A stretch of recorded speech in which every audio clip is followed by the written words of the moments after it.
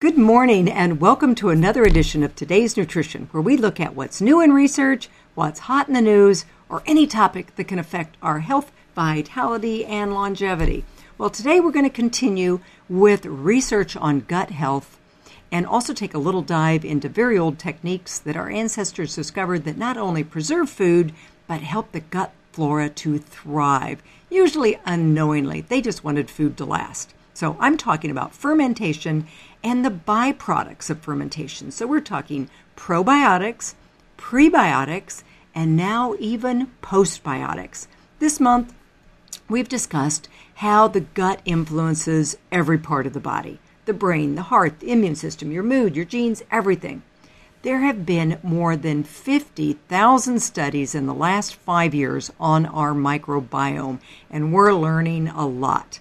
We know we have over 40 trillion bacteria in us and on us that are required for us to live and thrive. In fact, humans, we have more microbial DNA than human DNA. That's truly amazing. No wonder we are studying it in depth. When our gut suffers from antibiotics or poor diet or stress or toxins, you feel it all over.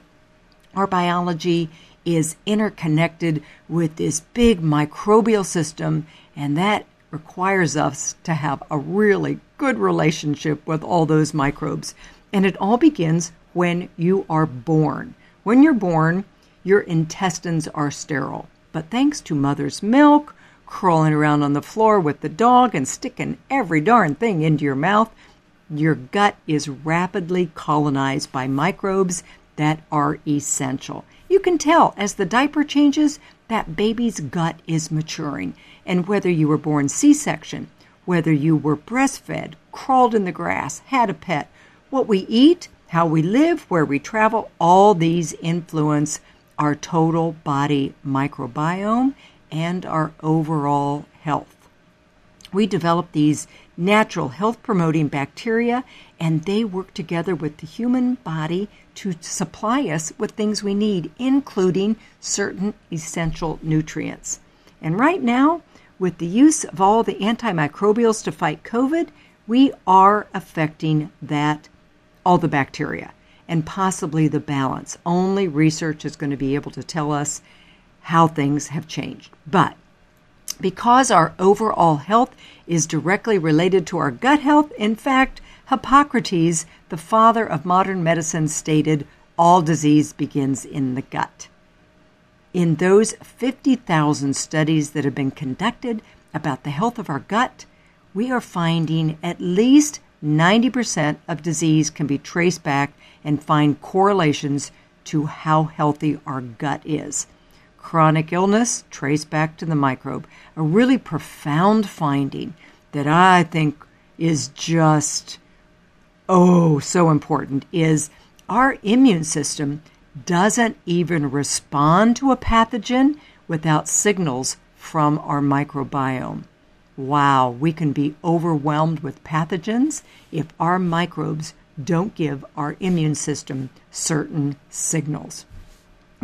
We tend to think with, the gut microbes, we tend to think only things in the gut, like ulcerative colitis, maybe irritable bowel, leaky gut, but we've also found connections to autoimmune disorders, metabolic syndrome, asthma, allergies, mood disorders, chronic fatigue, cancers, brain disorders, cognitive decline, Parkinson's disease, all have gut microbiome ties. So now with all the research coming out on COVID, we're even looking at the gut microbiome, and we're able to predict how the body is going to react, both disease severity and dysfunctional immune responses.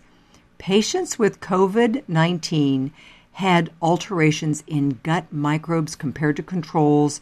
They had more opportunistic pathogens, the bad guys, and less of the beneficial bacteria that keeps the opportunistic ones in check. So they checked them several times during hospitalization and all times while they were being hospitalized.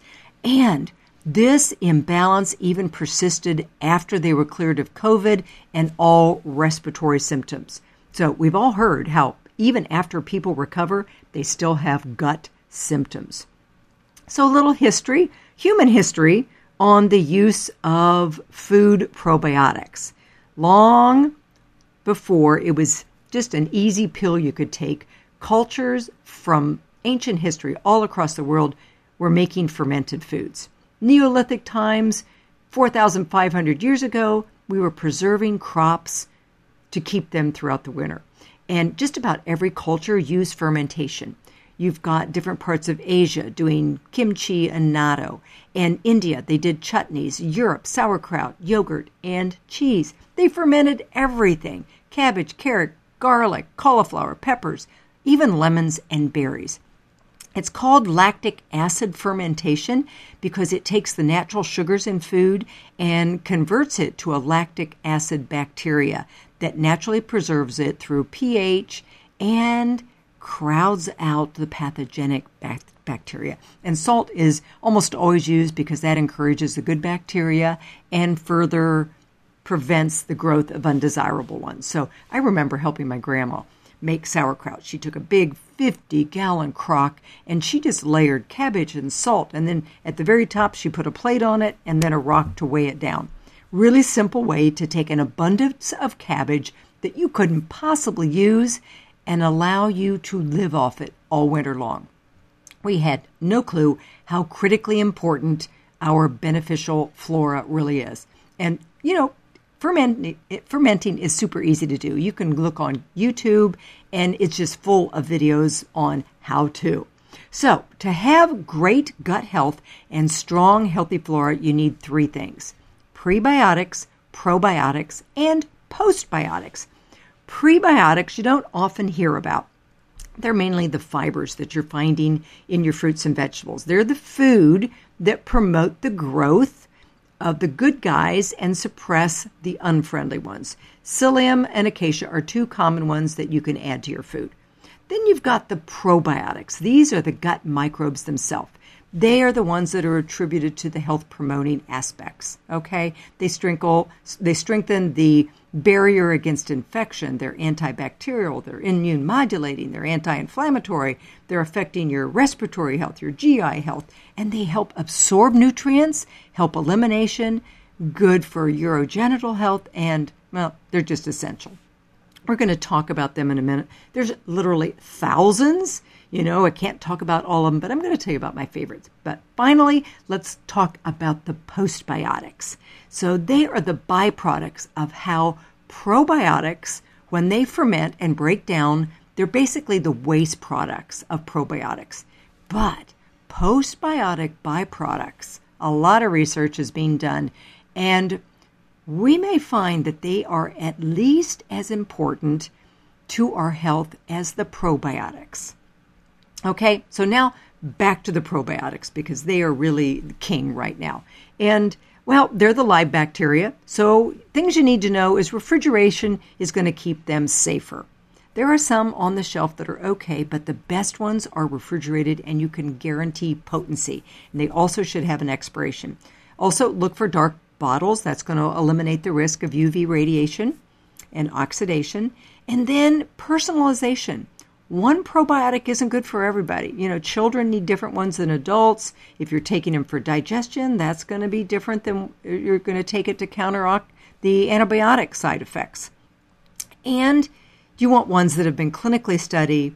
You want to have both, all three, genus, species, and the specific strain. So you're looking for three words, such as Lactobacillus acidophilus NCFM.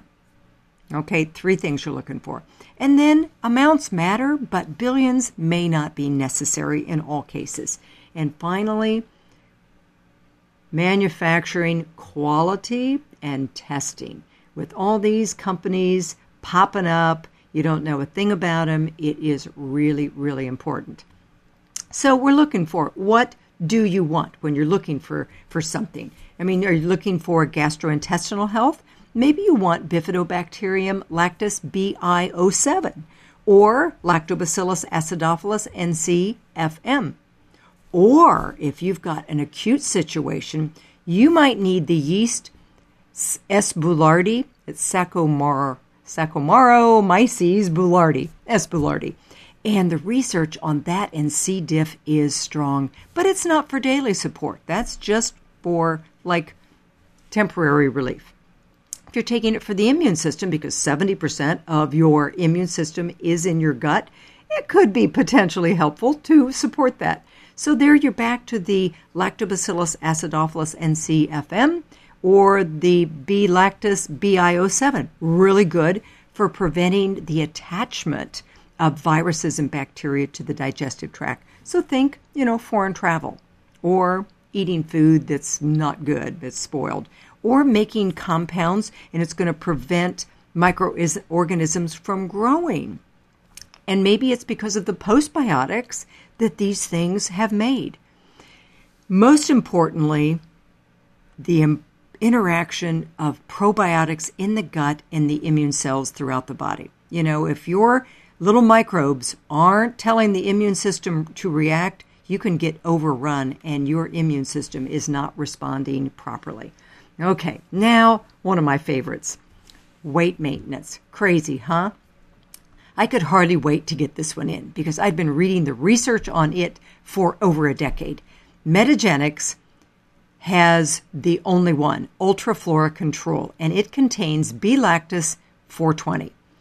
Research on it is phenomenal. Within a week of getting it in stock, to heck with weight loss, I was having spontaneous calls about long-term IBS clearing up, lactose intolerance resolving, bloating gone, even travelers' diarrhea going away.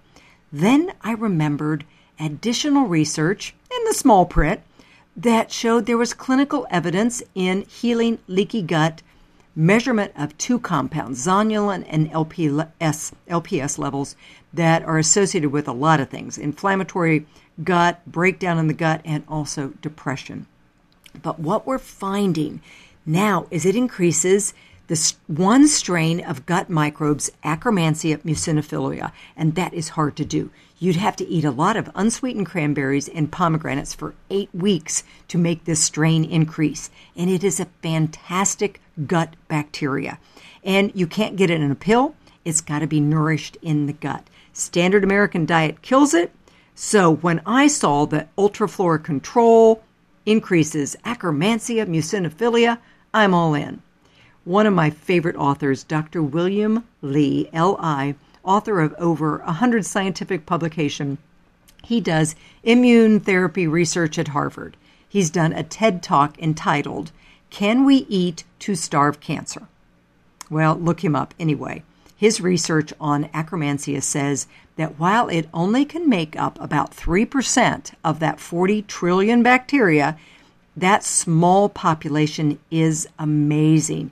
Akkermansia can help control the immune system, improve glucose control, decrease gut inflammation, and combat obesity. Maybe that's why B-lactis 420 works so good. Its impact on the immune system is especially amazing. In his immunotherapy work at Harvard, he finds the presence of this Akkermansia predicts the best response to immune therapy. If his patients have that bacteria, they're more likely to respond and fight their own cancer. If they lack that bacteria, their immune system may not respond and treatment fails. So, lots of Akkermansia is what we want. Anti-inflammatory, anti-cancer, anti-obesity, and possibly less depression. So, I take Metagenics Ultraflora Control every day. Okay, so then maybe you're looking at children's health.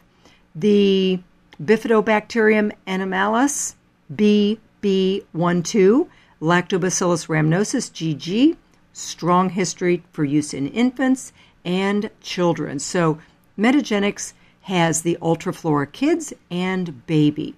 Then for women's health, Rhamnosus GR1 and Lactobacillus reuteri RC14, great for female microflora. So many things. Research on that L. reuteri is also good for plaque and gingival inflammation. A lot of research on that. Oh, Probiotic 11, great for all things respiratory, cold and flu season. Bacillus coagulans, doesn't need to be refrigerated, and it may be good for digestive upsets, gas, bloating, diarrhea. Bifidophilus floriforce may be great for upper respiratory in children. So many things. There's a lot of great value knowing about the microbes in our world. We can't survive without them, but we need to keep the bad guys in check, keeping the beneficial ones strong and the pathogenic ones minor. Good news, you've got the biggest difference in your diet and lifestyle. Of course, I sound like a broken record, but it's how we were made. If you break the rules on biology, you're taking chances with your very life. So the 6 things we need to do for our microbes. Number 1, eat lots of organic vegetables and fruit. They provide that prebiotic fiber and a heck of a lot more. Next thing, avoid toxins. They kill off and disturb microbes. Next thing, reduce stress. You know this. When you're under stress, you most often feel it in your gut first. Next, exercise. People who exercise, stay active, have more diversity and robust gut health. And then you're taking a probiotic to constantly be reseeding in case there's upset. Finally, avoiding Roundup. Recent research has shown more than half of the bacterial species in the human gut microbe are sensitive to glyphosate. Whereas it's not toxic to mammals, human toxicity is low. It's been proven to be toxic to our microorganisms. Okay? So there you have a snippet of the wonderful world of our microbes and what you can do to take care of them so they take care of you. Thanks for listening to another edition of Today's Nutrition. I hope you learned something that will help you or someone you love. As always, you can listen to this or other shows any place you listen to podcasts or on my website, debford.com. Have a great day and do something good for your microbiome.